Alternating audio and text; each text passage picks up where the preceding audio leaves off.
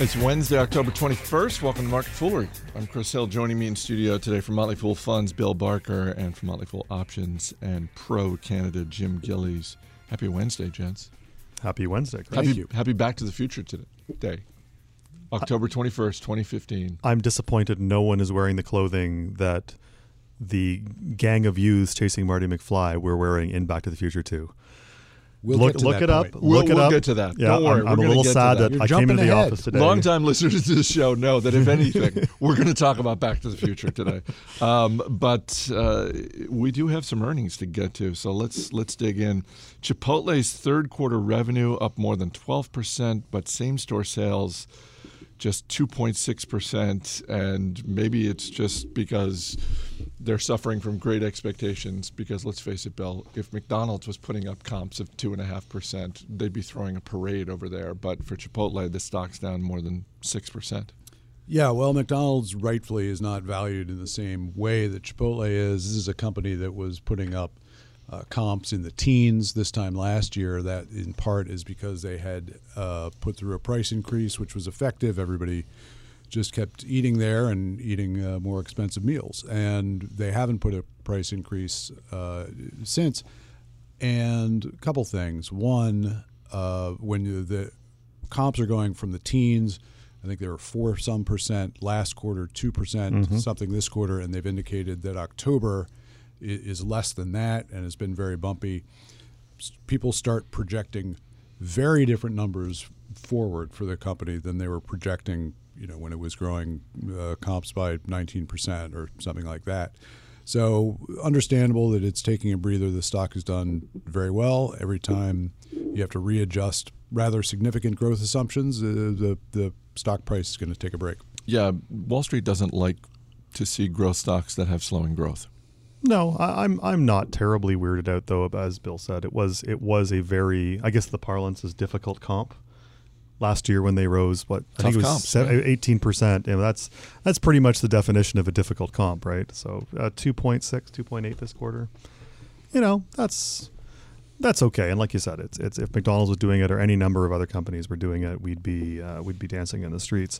I liked a lot of what was in the report as a long-term owner of Chipotle. I own it myself, a long-term investor in the company.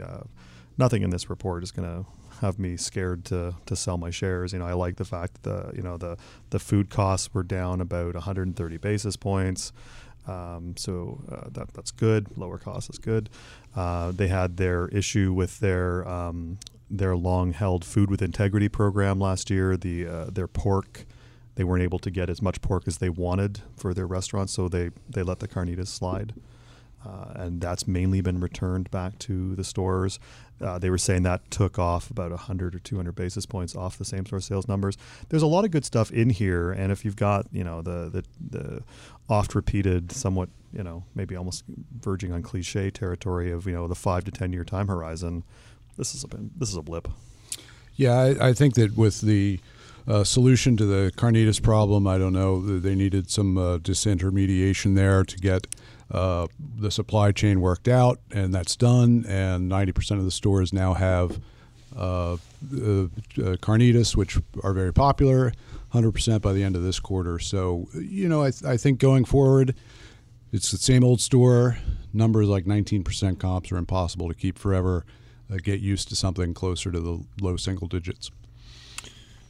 Valeant Pharmaceuticals shares down around 30% today after Citron Research issued a short report alleging fraud. And the phrase that pays, I haven't read the report, but having read a story about the report, I can tell you right now, the phrase that pays is when Citron refers to Valeant as Enron Pharmaceuticals.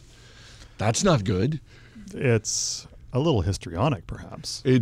Sure, maybe it is, but or the but it's certainly having the material effect of sending the stock straight down. Sure, and you've got you've got the histrionics in the report. You've got a lot of splashy graphics and kind of question marks going on. The tertiary issue is there'll always be multiple exclamation marks after every. I have read the report, obviously, and it's not that they haven't uncovered something that is potentially damaging here.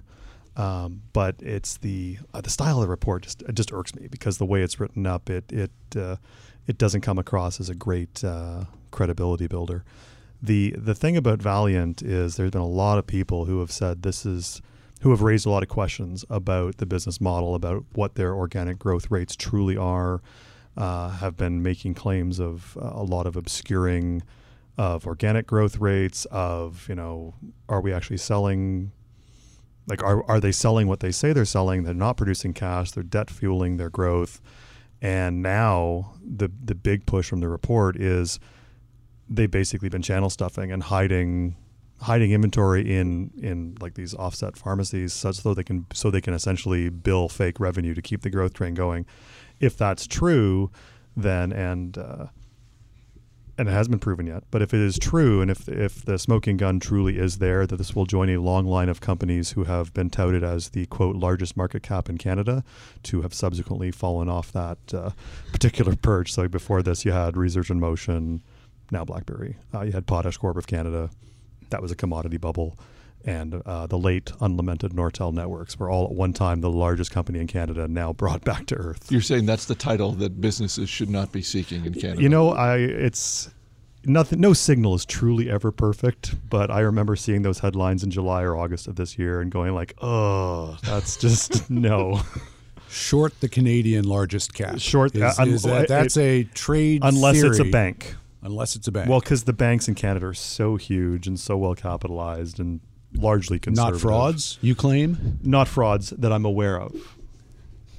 I mean, say what you want about Valiant Pharmaceuticals. Citron gets their claws into but them. Don't you dare lay a finger on Scotiabank and their Scotiabank's TD. actually right now. Scotiabank right now is trading at a book multiple of roughly what it traded at during the credit crisis, and that's been a very quiet story. And it's like, I think the obstacles Scotiabank faced during the credit crisis are probably greater than whatever issues the investing public is looking at Scotiabank today, which probably has to do with Canadian housing being richly valued.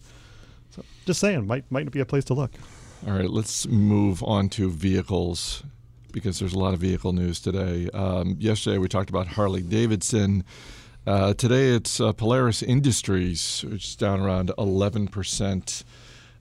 This is the snowmobile maker, yes? Among other things, yes. So you're just off-road going vehicles. Snowmobiles for this Canadian's heart, right? Like that's We're going to bring it around to that. Let's just say the timing worked out well. That Sure. Polaris is reporting when you were in the studio. But Bill, you looked at the report. How bad is it?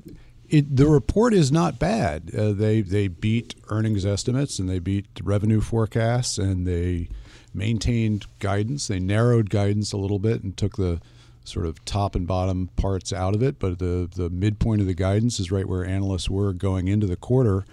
So it's, I think, getting a little bit of the rebound of Harley. There are real competitive issues in the motorcycle space, although, wow, their motorcycle division of Polaris is growing tremendously. The competition comes from the Japanese and German manufacturers who are working off of very favorable currency movements. And that is just, as I'm sure you covered yesterday regarding Harley, decimating Harley at the moment. And Polaris is more diversified. It's got some advantages in that it doesn't have to do its manufacturing in the country the way Harley does. Harley kind of needs to do that to maintain its brand, to be the American produced brand that it is, and so Polaris can offshore some of its manufacturing. Also, there just aren't the same sort of competitors in the snowmobile space from Japan and Europe that there are in the motorcycle space. I don't know as much about snowmobiles. I mean, I don't even have one. Jim, you're Canadian. You probably have several. I have as many as you have. But why was it like taken away? Were you not making your payments on it? What's going on? It's never something I got into. I'd much rather have. I mean, you don't need one during like July. No, right? Or so the 11 other months of crushing bone crushing winter. Yeah, no, I live at a pretty low latitude, so it's we've actually got summer at least 4 months a year. There you go.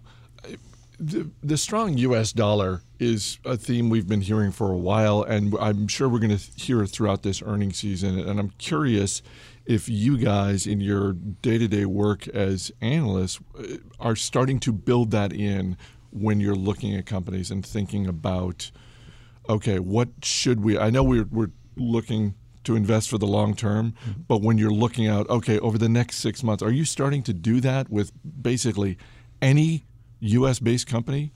Well, I think that the movement shouldn't be considered temporary, in the sense that the favorable movements for the dollar in getting cheaper, in that sense of favorable, and that was favorable for a number of U.S. companies against emerging market currencies. That was a long trend, which has only recently begun to reverse, and it has been very tough for the emerging markets. But it has a long way potentially to go. So I think they're making currency predictions is tough business, and not something that generally the analysts in this company try to do. But it's a very powerful factor in the math of earnings, and you see that at earnings season. And there's only so much that the companies can do about it. In the fund that we run, that is domestic, small and mid cap, we're a lot less exposed to that. A lot of the companies are entirely located in the U.S. and they don't have the same competitive issues that a global producer is going to have. So that makes some of these movements easier to bear. But I don't know, Jim, what are you doing with currency these days? This is real for me, at least, on the aside from the fact I live in Canada and a lot of my investing is done in U.S. dollars. So there's always that kind of, at least the U.S. Canadian exchange rate going on. But in Pro Canada, which we launched this past June, I kind of staked out early on that, predicting currency moves, any currency moves, is largely a fool's game. No pun intended, small f on the fool. And that we're not going to do it. It's too hard.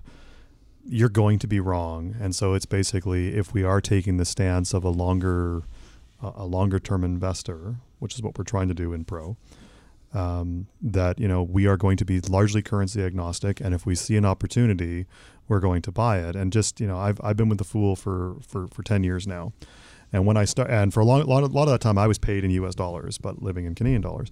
And so when I started, I think the dollar was about 85 cents. $1 Canadian would buy 85 U.S. And then over the years, it went up as high as $1.10, less awesome. Went as low as about 70 cents, more awesome. And now today it's about 77 cents, I think. You couldn't have predicted any of it. You just have to live as if, it's going to move around. The U.S. dollar will weaken against the currencies sometime. It will strengthen against it. And you can't predict it. So if you can't predict something with any sort of even approaching accuracy, why would you want to play the game?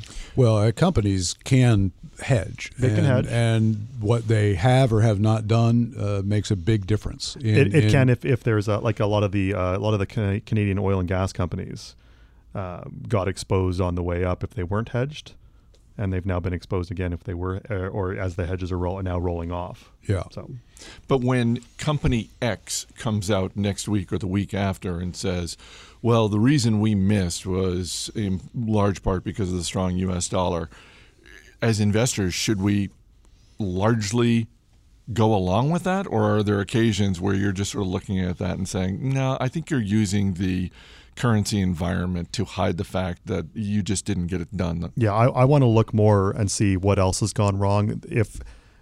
If I can eliminate, if I can go down the list, and sometimes it's easier in other cases than others, but if I can eliminate those things that, maybe the business doesn't look like it's actually performing well, or there's been some questionable decisions or what have you, then I'll say, okay, yeah, that's fine. And if it is the currency, then again, you can't predict it. It'll bounce around over coming quarters. It's fine.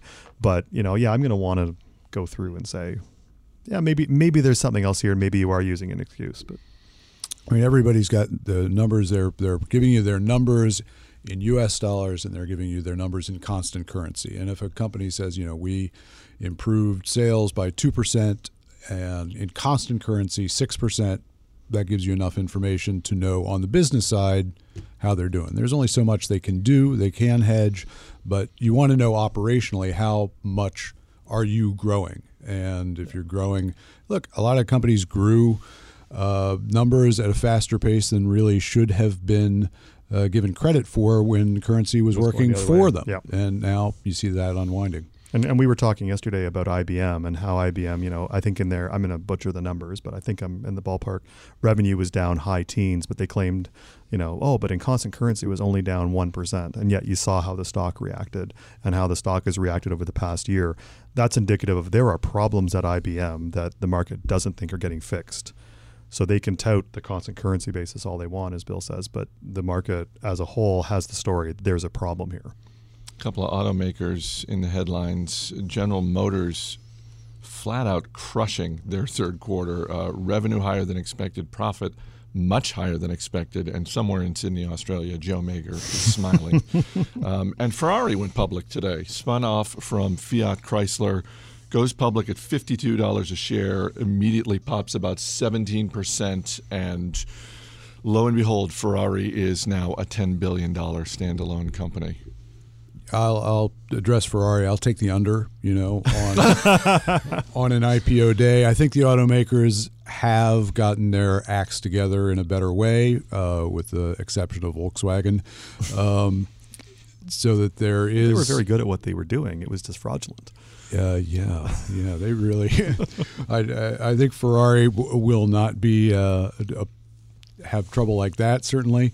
You certainly would have cleaned up any problem that you could before going public. But on an IPO day, I look back, I think I was on the podcast one day when GoPro had come out, or just a day or two after, and things that are in the headlines take off for supply and demand reasons on a small amount of stock suddenly available.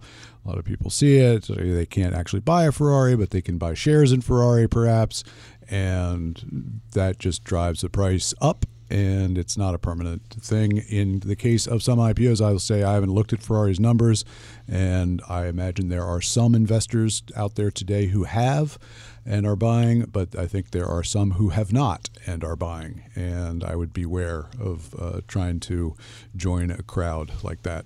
You got to give credit, though, to Sergio Marchionne for the way that, if you're Fiat Chrysler, you're happy with how this went down. Mm-hmm. They've retained a good chunk of the shares, though, too. Yeah. So we'll see how long they hold on to those. General Motors looks like 2015 is going a whole lot better than 2014 did. Mm-hmm. They're up, 6%? 6%. On some pretty strong numbers. Blew it out. I don't know what to say about GM. They're not.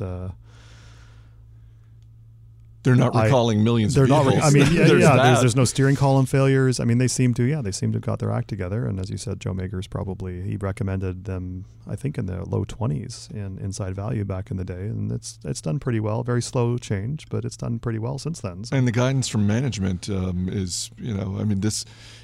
We are past our recall costs. Well, I don't think they're completely past them, but I think if we take Mary Barra and her team at face value, they're saying that the numbers they just put up are not a one-time blip. Mm-hmm. They're guiding for more growth in North America, which I don't know. But neither of these stocks. If I could give you 10 shares of or of each, maybe not 10 shares, $1,000 worth of each, Ferrari and GM, you're not. At this minute's prices, I'd take GM. Oh, yeah. Right? Yeah, in a heartbeat. Can I sell the Ferrari and buy more GM if we're doing a false dichotomy? One thing that is helping GM today is continued low interest rates, and I think low interest rates as far as the eye can see, and that is good for automakers, and I think they're benefiting from it, and as are many, many other companies, but it makes it that much easier to purchase. You've got the same dynamic going on with homes, of course, to an even greater degree.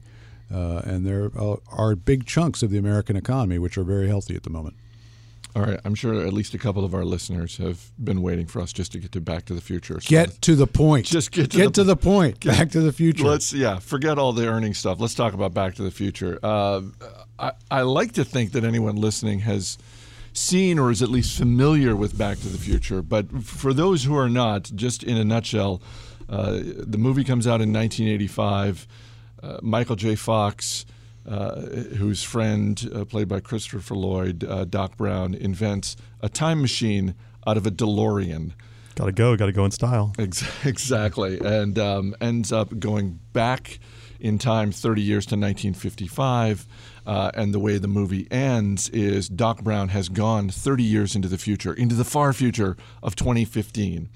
And that's, of course, where much of the sequel takes place, is Back to the Future 2 is Doc coming and getting Marty and saying, we got to go to the future. You got to go to 2015 and see what happens there.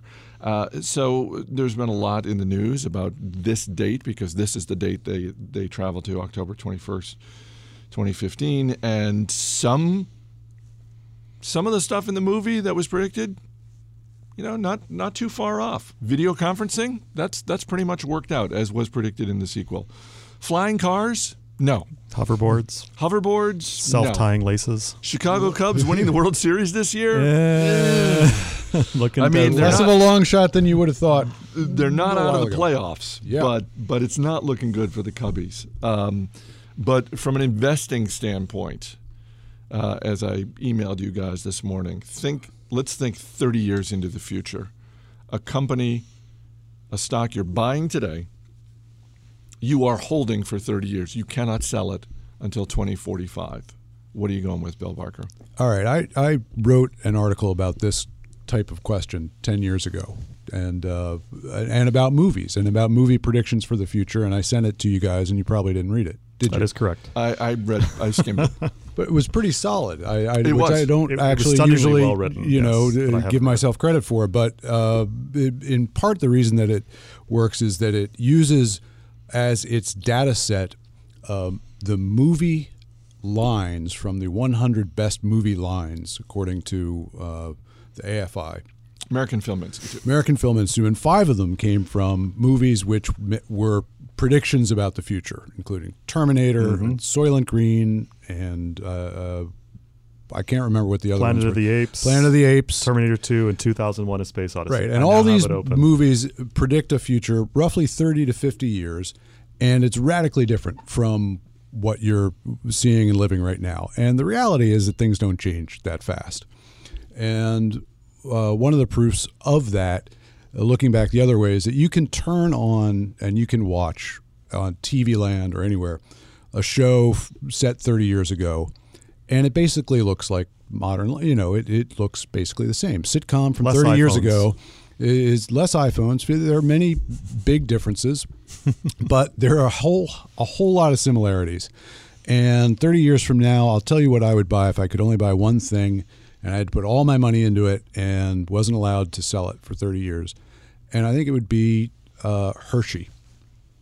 Because when you look at what performs well over really long periods of time, the best performing sector over almost any multi-decade period of time is tobacco.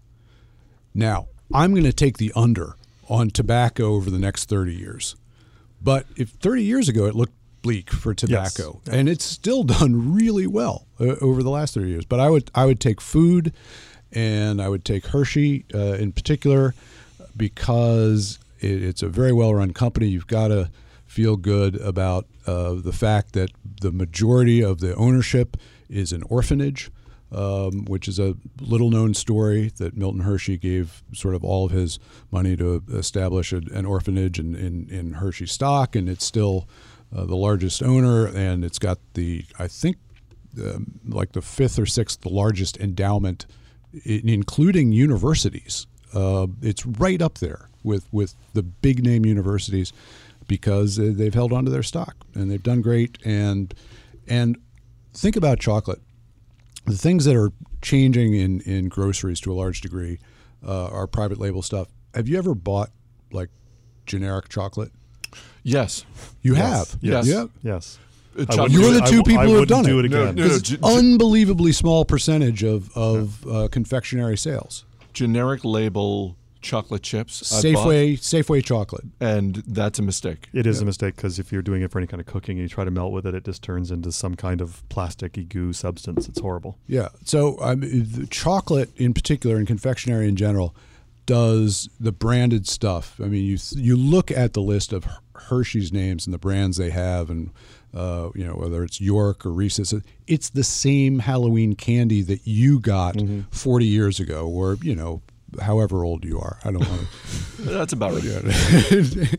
My prediction is 40 years from now, although the costumes used at the time will outrage us even more than they do today, the candy will be the same. Hershey, okay, you're holding Hershey until 2045. I put this out on Twitter last night on the Market Foolery Twitter feed, and some of the listeners weighed in with companies like Markel, Tesla Motors, Netflix, and Medtronic. Health has been a great industry in general, and with an aging population, I like Medtronic. If I'm only allowed one thing, though, I want it to be a very, very high percentage bet. And Tesla might rule the world in 30 years, or they may have found that they have gone the way of DeLorean? Just about every other car maker. DeLorean. Where's DeLorean today? I hope they're successful, and they're off to a great start. And I think that electric cars are going to be much bigger in 30 years than they are today. But I wouldn't put all of my eggs in that basket. I'm reminded of a few years ago. I want to say it was maybe 2010 when I had the opportunity to interview Alan Mulally, who at the time was CEO of Ford Motor. And prior to that, he was an executive and had the bulk of his professional career at Boeing. And I thought, okay, well, here's a leader at Boeing, the leader at Ford Motor. Who better than Alan Mulally to weigh in on the topic of flying cars? And so I said, look. When are we getting them? I said, and I put it as a buy, sell, or hold. I said, buy, sell, or hold flying cars by the end of this century. And he said, sell. And I was like, wait a minute. I'm so disappointed. I'm giving you 90 years. I'm not saying tomorrow. I'm just saying at any point in the next 90 years, we're not going to get flying cars. And again, I think he's staggeringly well qualified to answer the question, which made me all the more disappointed that the answer was no. What are you holding until 2045? I gave this a lot of thought, 30 seconds or so. Very similar to what Bill was talking about. You want something that can kind of is going to be in demand in 30 years and look a lot like what we have today. Thought about your Starbucks because of their dominance, but they're pretty big. How much bigger are they going to get? Disney owns childhood, but they already own childhood. How many more childhoods can they own? That's kind of a dark way of putting it. I'm just saying, I mean, is that the corporate slogan over there? I missed that. How many more childhoods? We have your Star childhood. Wars, they own Marvel. Is that what you have walk a daughter, under? princesses. Is there like an arch at Disney World that you like? We own your souls. We own your childhood. I thought about a small little Canadian company that's in the restaurant space, but I'm going to hold off on that. I'm going to go for I'm going to go a little bit in the tobacco area where Bill was. Because again, tobacco, yes, it's big evil and we get it, but has performed extraordinarily well for far longer than anyone ever thought. And my pick, which will get me hated by a good number of my green-loving friends back home, is Monsanto.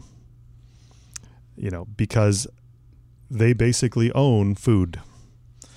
Corn and soy are the two biggest genetically modified crops. We are using those as basically food products and food building blocks now in any number of anything you buy from the grocery store, essentially, unless you're cooking yourself and making food yourself, which I encourage, but let's face it, most people don't do.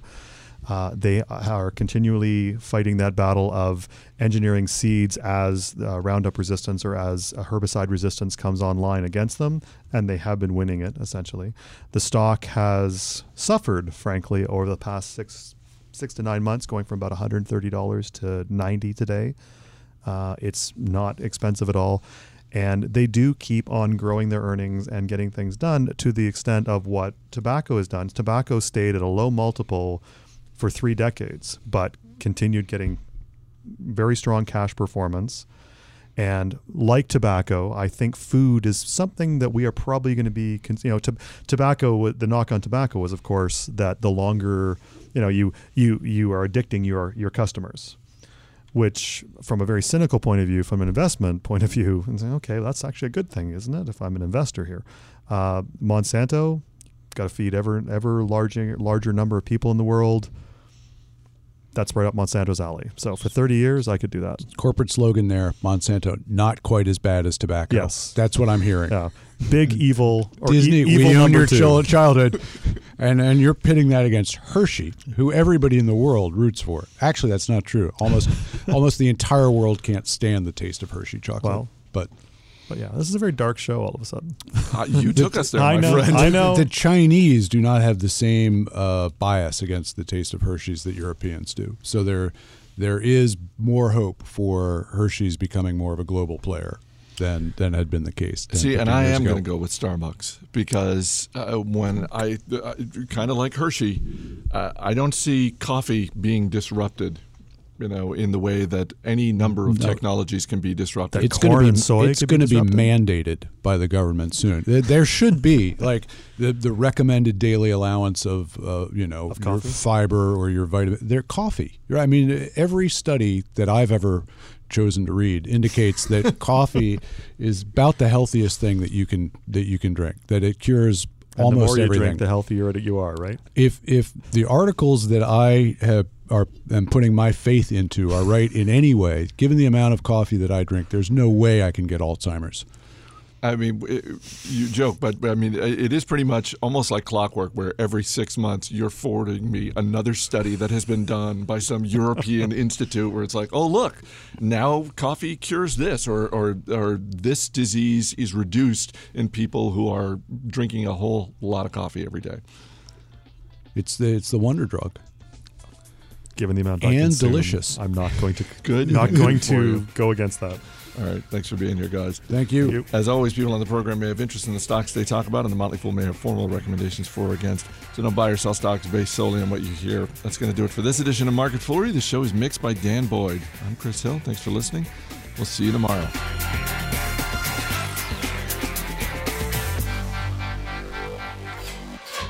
Okay, I'm guessing your word was disintermediation. Yes. And was your word tertiary? It was. Wow. Oh, I nailed it! Wow. Wow. Wow. Okay. Well done. Thank you.